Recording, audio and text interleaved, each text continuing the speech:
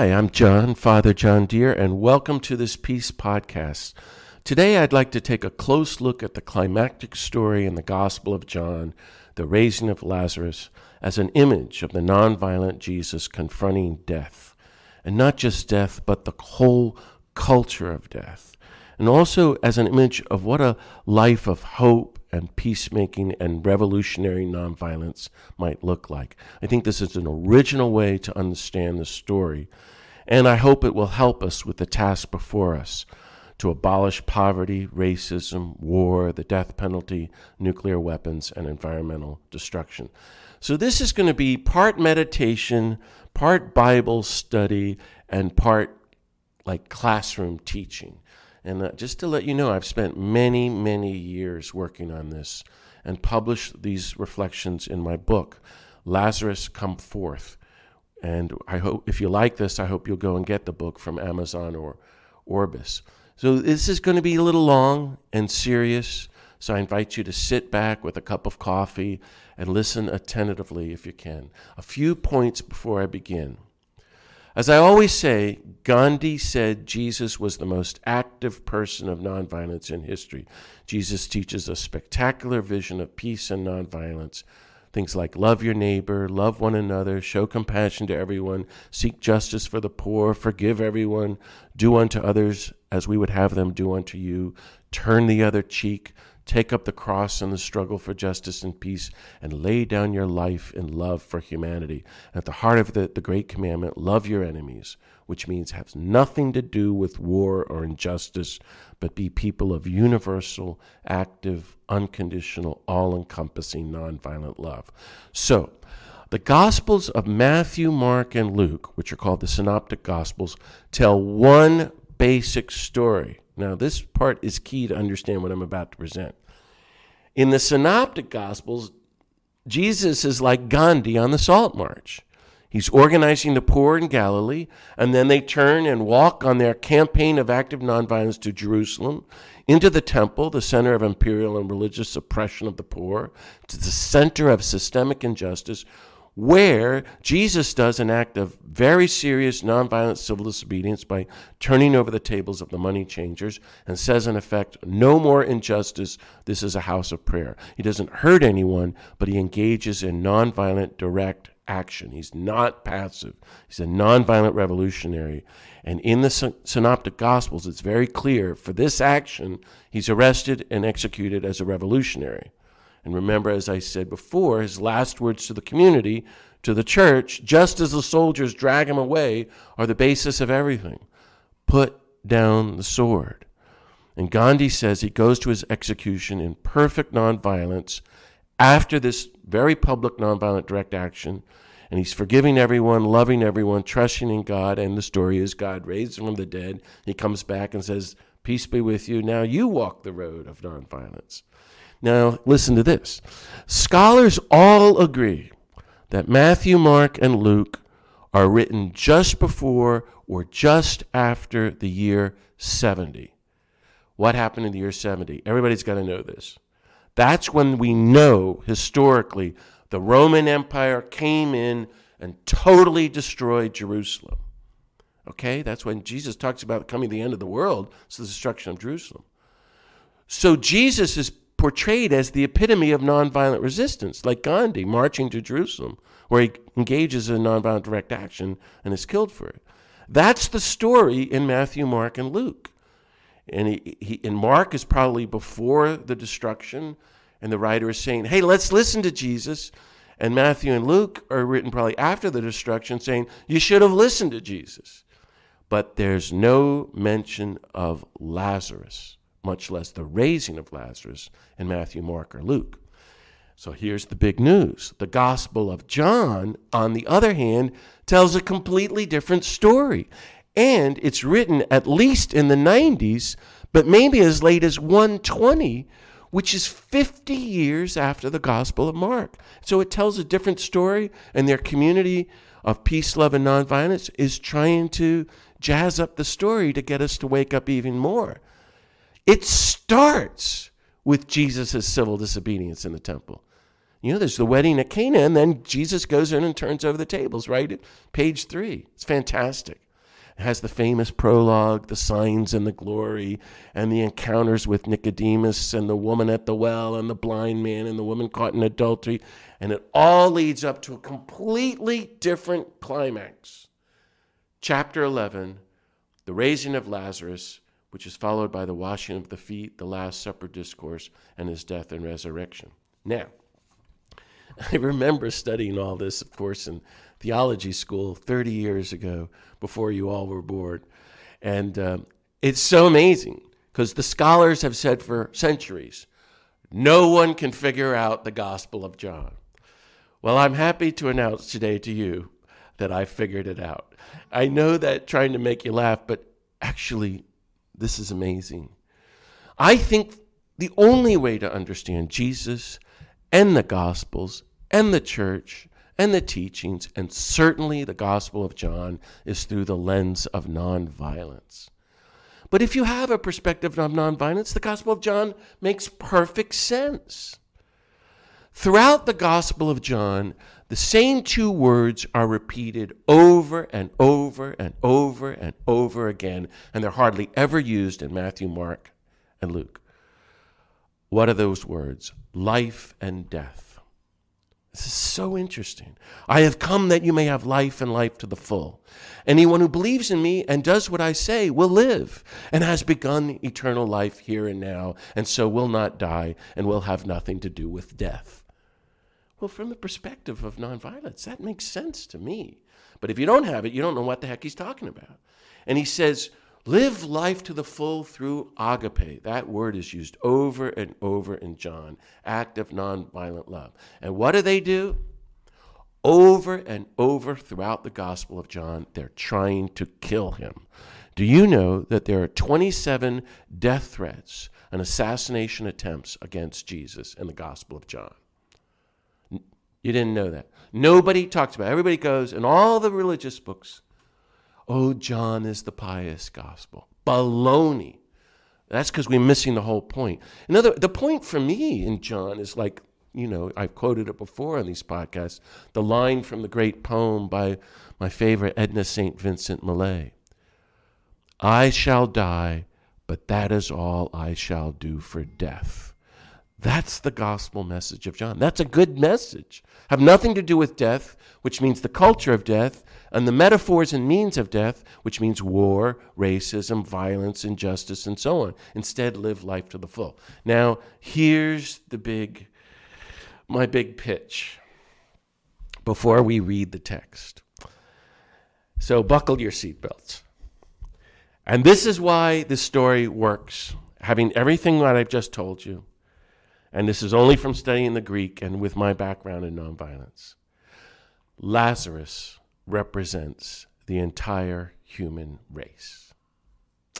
Well, if that's true, then the whole story makes perfect sense. Then if you're a member of the Gospel of John, the community that wrote this, 50 years after the destruction of Jerusalem, almost 100 years after the death of Jesus, you've summed up Jesus in an even greater way.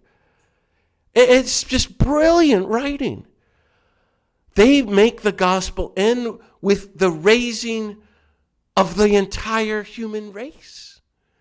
Lazarus is humanity. Jesus is the God of life, confronting the culture of death and war, where humanity is stuck and entombed, and he calls humanity out of the tombs of death to live in the new life of resurrection. Isn't that fantastic?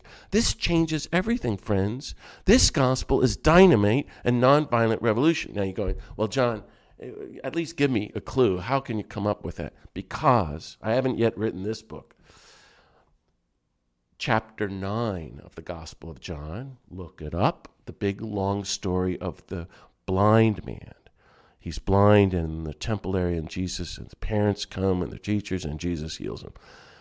In the Greek, the first few words, the word for man can be singular or plural in the Greek. So the first sentence of chapter 9 of the Gospel of John reads in the Greek, and I am not making this up. Go and look it up. It says, Jesus walked by and saw humanity born blind from birth. It's fantastic stuff. That's right there. But you could change the word humanity to be a man born blind from birth. And that's where this stuff is the poetry in it is so fantastic. And why you need a teacher to help unpack these things. So in John chapter 11, he's just doing the same thing. Jesus sees now all humanity is dead. So that's my preliminary. Now I'm going to sit back here and open my Bible and read chapter 11 of the Gospel of John. So friends, this is long. I invite you to sit back, get in a peaceful, prayerful space. If you have your Bible, you want to read along, but maybe it's better not to. Just listen carefully. I'm just going to read all of chapter 11, and then afterwards I'm going to walk through the whole story with you and try to unpack it. Okay, here goes. Chapter 11, the Gospel of John, verse 1. Now a man was ill, Lazarus from Bethany, the village of Mary and her sister Martha. Mary was the one who had anointed the Lord with perfumed oil and dried his feet with her hair. It was her brother, Lazarus, who was ill.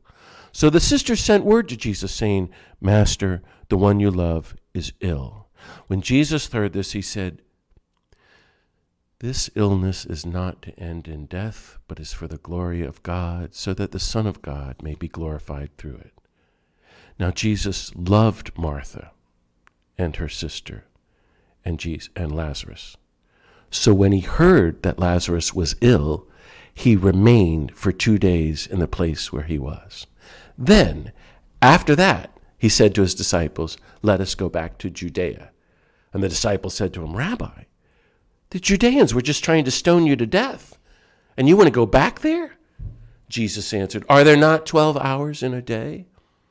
If one walks during the day, she does not stumble because she sees the light of the world. But if one walks at night, he stumbles because the light is not in him.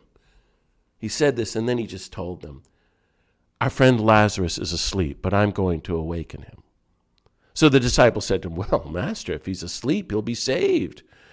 But of course, Jesus was talking about his death while they thought he meant ordinary sleep. So then he said to them clearly, Lazarus has died.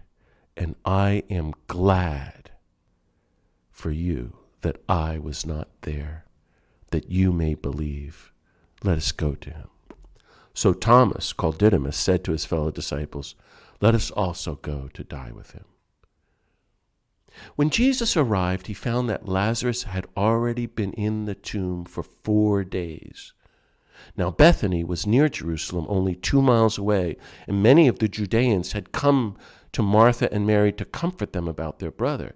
When Martha heard that Jesus was coming, she went out to meet him, but Mary sat back at home.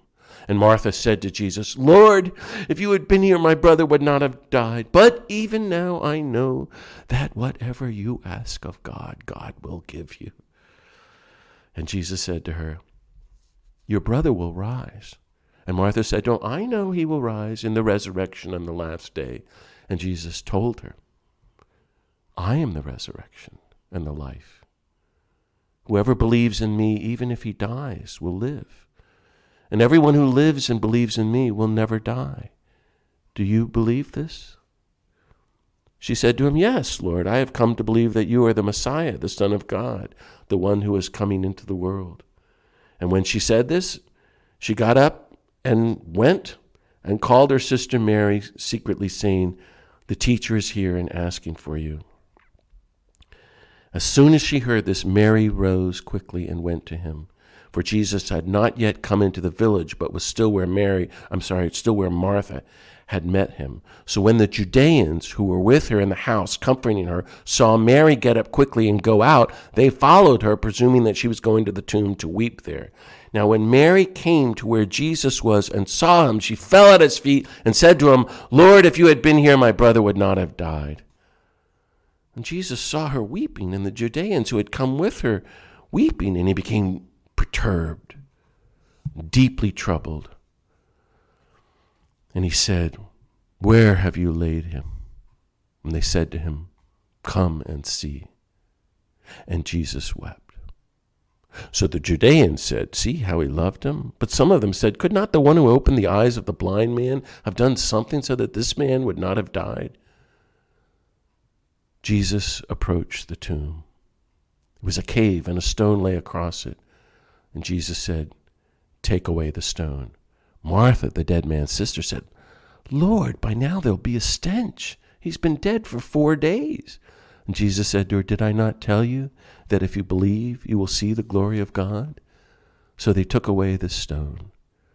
And Jesus raised his eyes and said, "Father, I thank you for hearing me. I know that you always hear me, but because of the crowd here, I have said this, that they may believe that you sent me." And when he said this, he cried out in a loud voice, "Lazarus, come forth." The dead man came out, tied hand and foot with burial bands, and his face was wrapped in a cloth. So Jesus said to them, "Unbind him and let him go."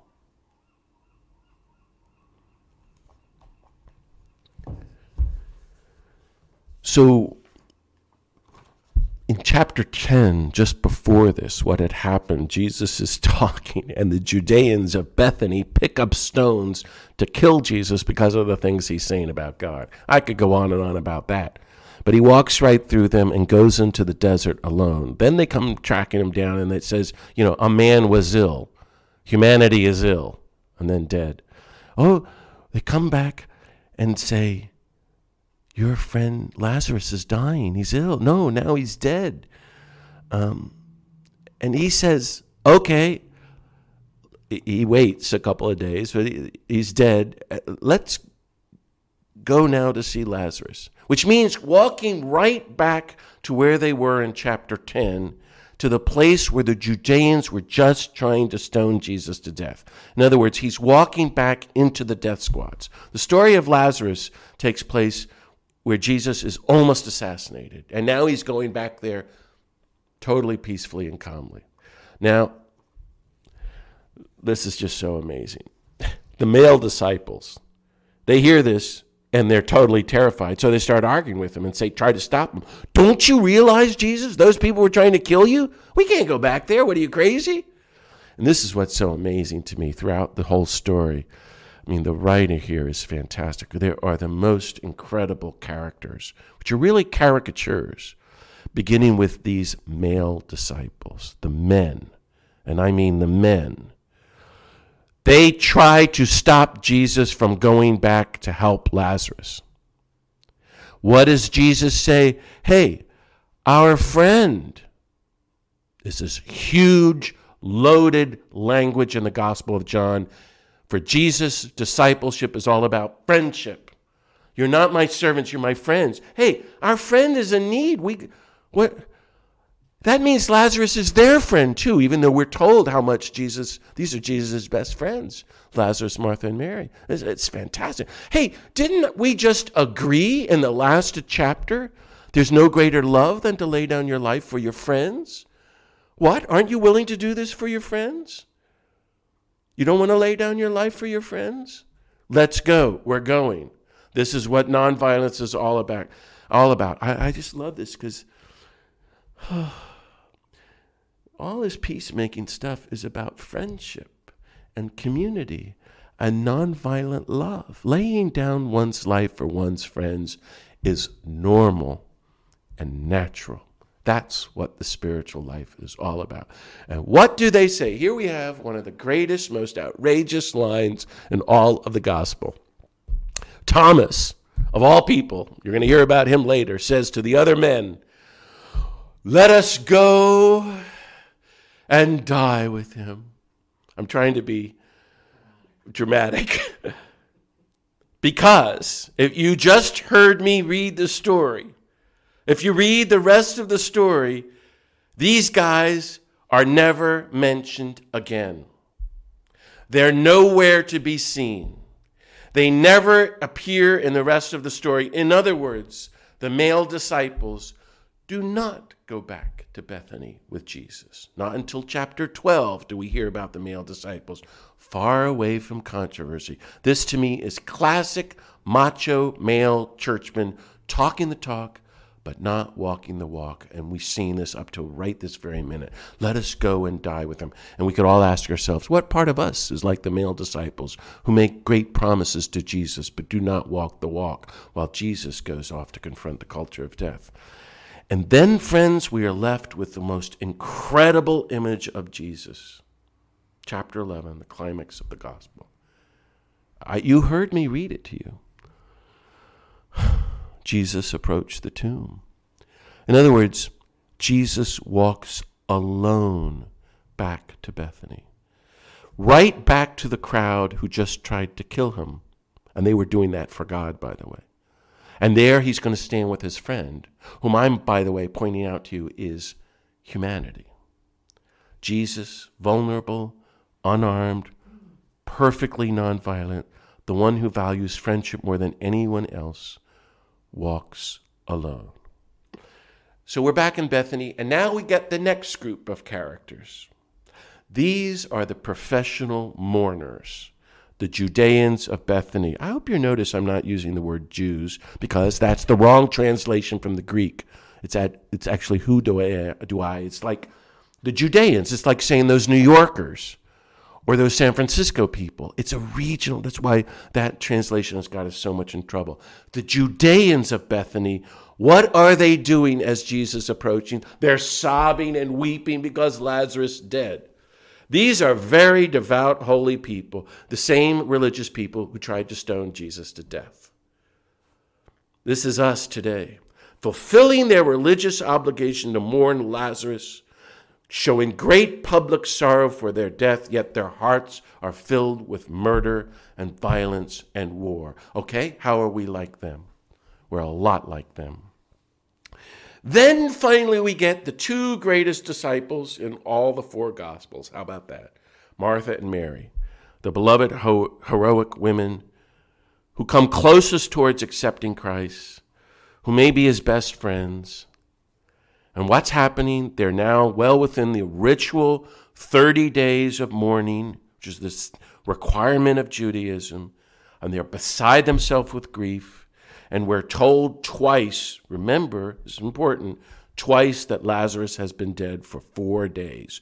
Why? Who cares? Because, according to Jewish belief, the soul of the dead person leaves the body after 3 days.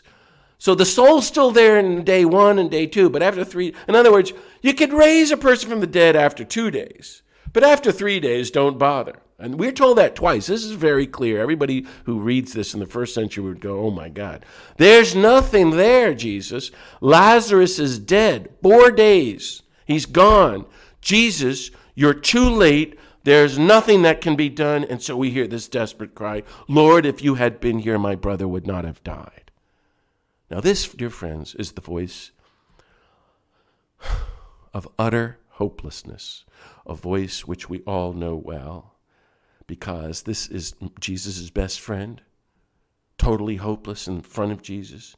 Because deep down, we too feel the same disappointment in Christ before the power of death. Lord, if you had been here, we all say, just like Martha and Mary, then our relatives and friends would not have died. Our sisters and brothers around the world would not have died, would not be dying. Then perhaps death would not hold power over us. We wouldn't wage war and be so racist and sexist and corrupt and greedy and hang on the brink of nuclear destruction and climate change. And this vulnerable, unarmed, nonviolent, peaceful, holy Jesus looks us in the eye and says, I am the resurrection and the life. Whoever is fully alive here and now, and therefore has nothing to do with death and the traces of death and violence, and is fully in the present moment, now in the resurrection peace, and believes in me as I walk the way of life and nonviolence to confront the culture of death, will never die. Do you believe this? He asks. Friends, this is perhaps the greatest question ever asked. I invite you to sit with it. Don't jump to an answer. As the great poet Rilke says, sit with the questions and live your way into the answer. Now, when Jesus sees Mary and the others weeping, he's deeply troubled and deeply, really upset. And so he asks, where have you laid him?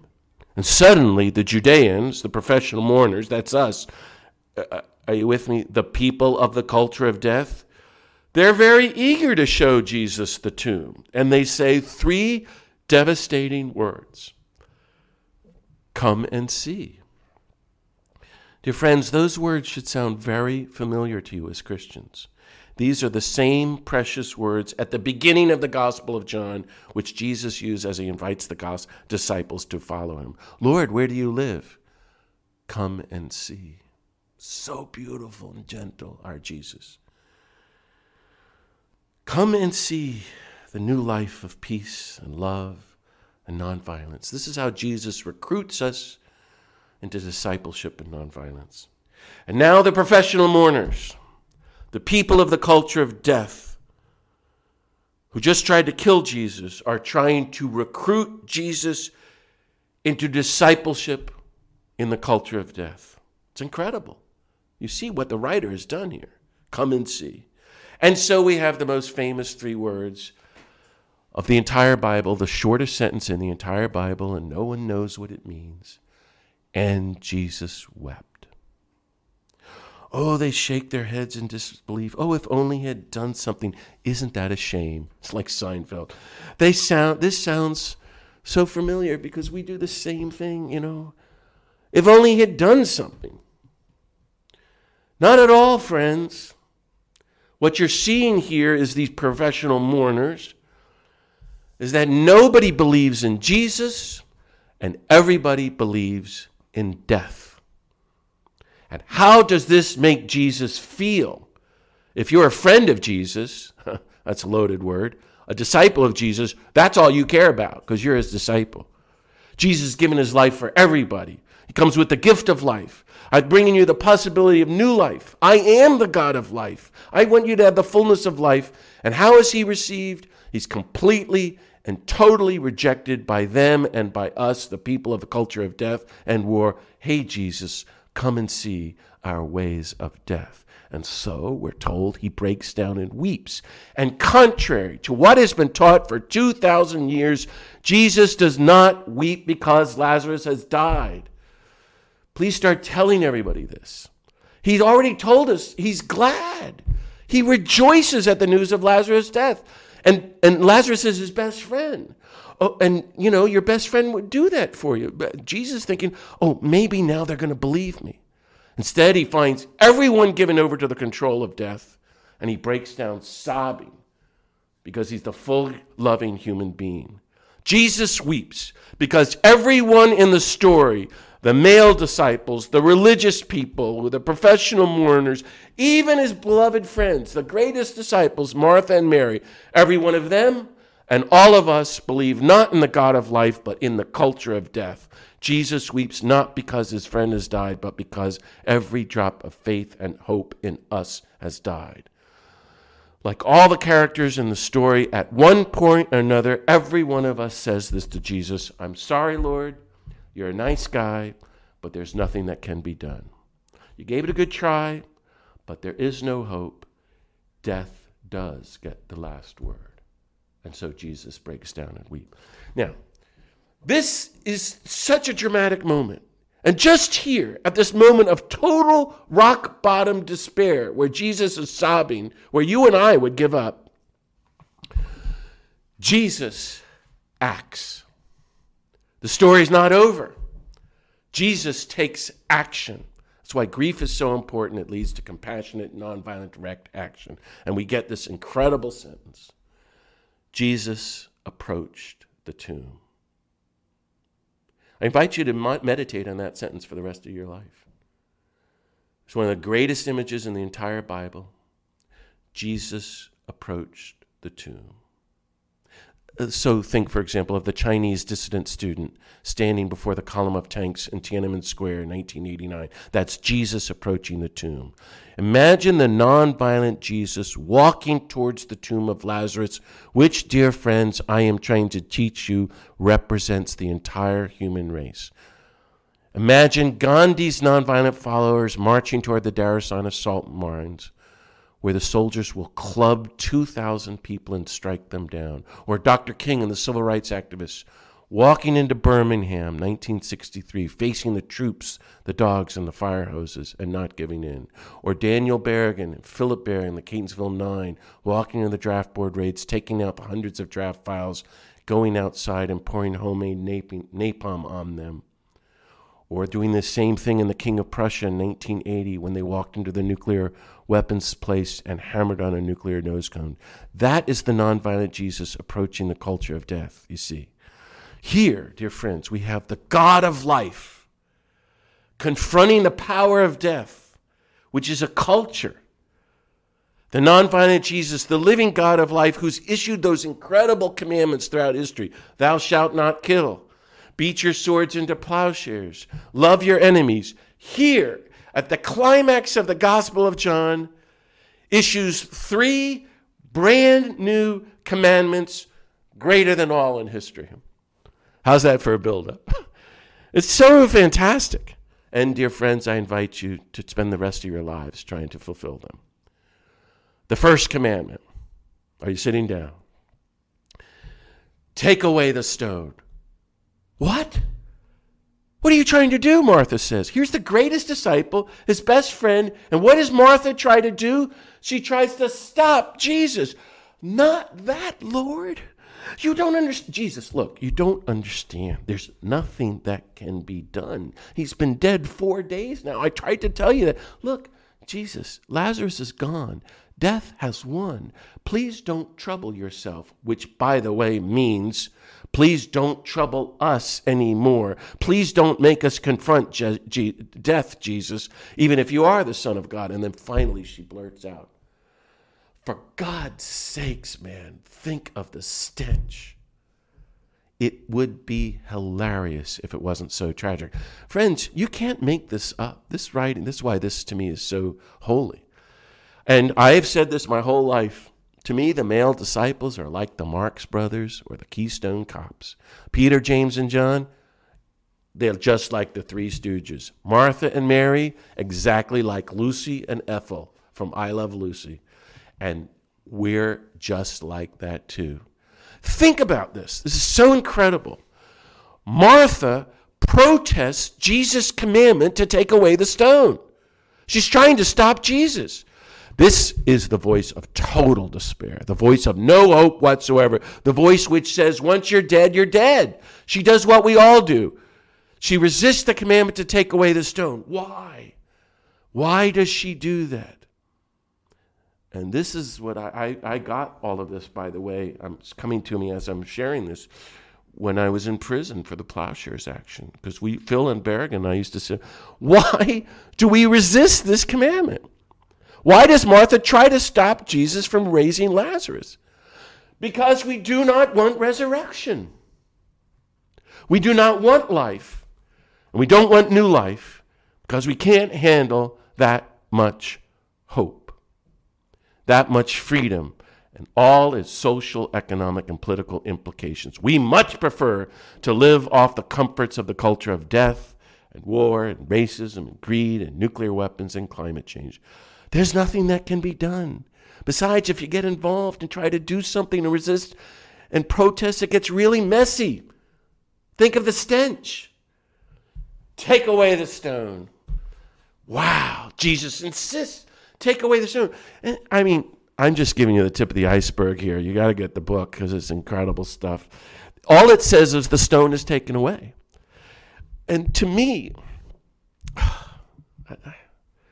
this is the next sentence, the first time in the entire Gospel of John, at the end, where Jesus prays. He's never prayed in the entire Gospel to God. You go back and read the story. And earlier, if you remember when I read it, Martha tries to teach Jesus how to pray. Now when I read it, I'm like, Martha, don't do it. Don't do it, Martha. Never try to teach Jesus to pray. This is my advice to you all, friends. Because you remember what Martha said to him? Oh, Lord, I'm sure that God will grant you whatever you ask for. Big mistake, Martha. Why? Because Jesus does not pray as Martha tries to get him to pray. He does not ask God for anything. Instead, he does something far more radical, which very few of us do. He looks up to the sky and says to God simply, thank you. It's shocking. What is he thanking God for? The stone's been rolled away in front of the culture of death. And he didn't do it. He got people to do it. To resist death, Jesus shows us we have to be part of the movement that rolls away the stone in front of the culture of death. And we have to do the heavy lifting, and then we have to learn from him to be people of gratitude. That's what contemplative prayers, people who are part of the global grassroots movement of nonviolence, and we live in relationship with the God of life, and we give thanks to God for every nonviolent action which rolls away the stone from the culture of death. Then we get the second commandment. I'm only at the second. Here it comes. Lazarus, come forth. I'm convinced the writer is saying Lazarus is the entire human race. All of humanity is buried in the tomb of the empire of death. We're all stuck in the culture of war and violence and racism and fascism and nuclear weapons, environmental destruction and death. In fact, we're all dead, all of us. And the God of life and the nonviolent Jesus approaches our tomb and calls out to each one of us, leave your tombs. You don't have to be dead. You don't have to go along with the culture of death. You're no longer dead. Come out from the power of death. Live free from the forces of death. Live in the new life of my resurrection, peace, and loving nonviolence. It's fantastic, isn't it? So Lazarus rises. And there he is at the door of the tomb. And it's not over yet. We're told in great detail. He's bound. He's tied. Hand and foot with burial clothes, and they're wrapped around his face. What does that mean? Think it through. He can't hear. He can't see. He can't speak. He can't use his hands to reach out and serve, nor can he walk. All those 5 actions symbolize discipleship to the nonviolent Jesus. You can't follow him if you can't see, hear, speak, reach out, and walk. Lazarus, humanity, is still a victim of the culture of death and still can't follow the God of life. And so we get the final and greatest third commandment. Unbind him and let him go free. One of the greatest lines of the Bible. Unbind humanity from the trappings of death, and let humanity go free to live in the new life of peace and resurrection and loving nonviolence. Do they do it? We don't know. The story is left unfinished. The next sentence moves on. It's just fantastic. So, dear friends, Lazarus is still standing at the tomb. Humanity is still stuck in the trappings of the culture of death and violence and war, waiting for us to fulfill the commandment of Jesus to unbind humanity and let it go free. Our mission, dear friends, in other words, is to unbind humanity from the shroud of death, from the trappings of the culture of war and killing and violence, and set it free to live in peace and nonviolence. Dear friends, this story only makes sense in a social reading, maybe even a global reading, not a one-on-one me and Jesus story. This is the work of God dealing with the whole human race. The raising of Lazarus, trust me on this, symbolizes all the nonviolent struggles of liberation from oppression and death throughout history. From Francis and Clare to the abolitionists to the suffragists to Dr. King and the civil rights movement, calling forth African Americans from the tomb of racial injustice up till today, our task of unbinding one another. It's the story of Nelson Mandela and Archbishop Tutu and the resisting masses of South Africa ordering the stone of apartheid to be taken away so that the South African people could walk forward free. It's the story of Dorothy Day and her Catholic worker friends refusing to take cover in fallout shelters in 1959 during the nuclear war air raid practice drills in Washington Square. It's the story of Dan and Phil Berrigan at Catonsville, story of the Plowshares movement, and it's our story too, or it has to become our story. This is what we've been doing. This is what we're all called to do, to fulfill the 3 new commandments of Jesus. Take away the stone. Call humanity out of the culture of death. Unbind humanity to live free in the new life of love and peace. The culture says, nope, there's nothing that can be done. You'll always have nuclear weapons. You're always going to have war and corporate greed and poverty and racism and fascism and empire and violence. Death is in control. Death does get the last word, but the voice of Jesus I can hear ringing out to us today. Take away the stone. Come out of your tombs. Unbind one another and let everyone go free. So, dear friends, I encourage you to be people who have nothing to do with death, to resist the culture of death and racism and violence and war and environmental destruction, to be people who live life, the fullness of life, who seek the fullness of life for everyone, and to get back to work in this terrible moment, rolling away the stone, calling humanity forth from the culture of death, unbinding one another from the trappings of the culture of death so that we can all live in the new freedom of peace, love, and nonviolence. Thank you very much for listening. I hope you'll tell other people about these peace podcasts so that more and more people will listen to them. God bless you, and peace be with you.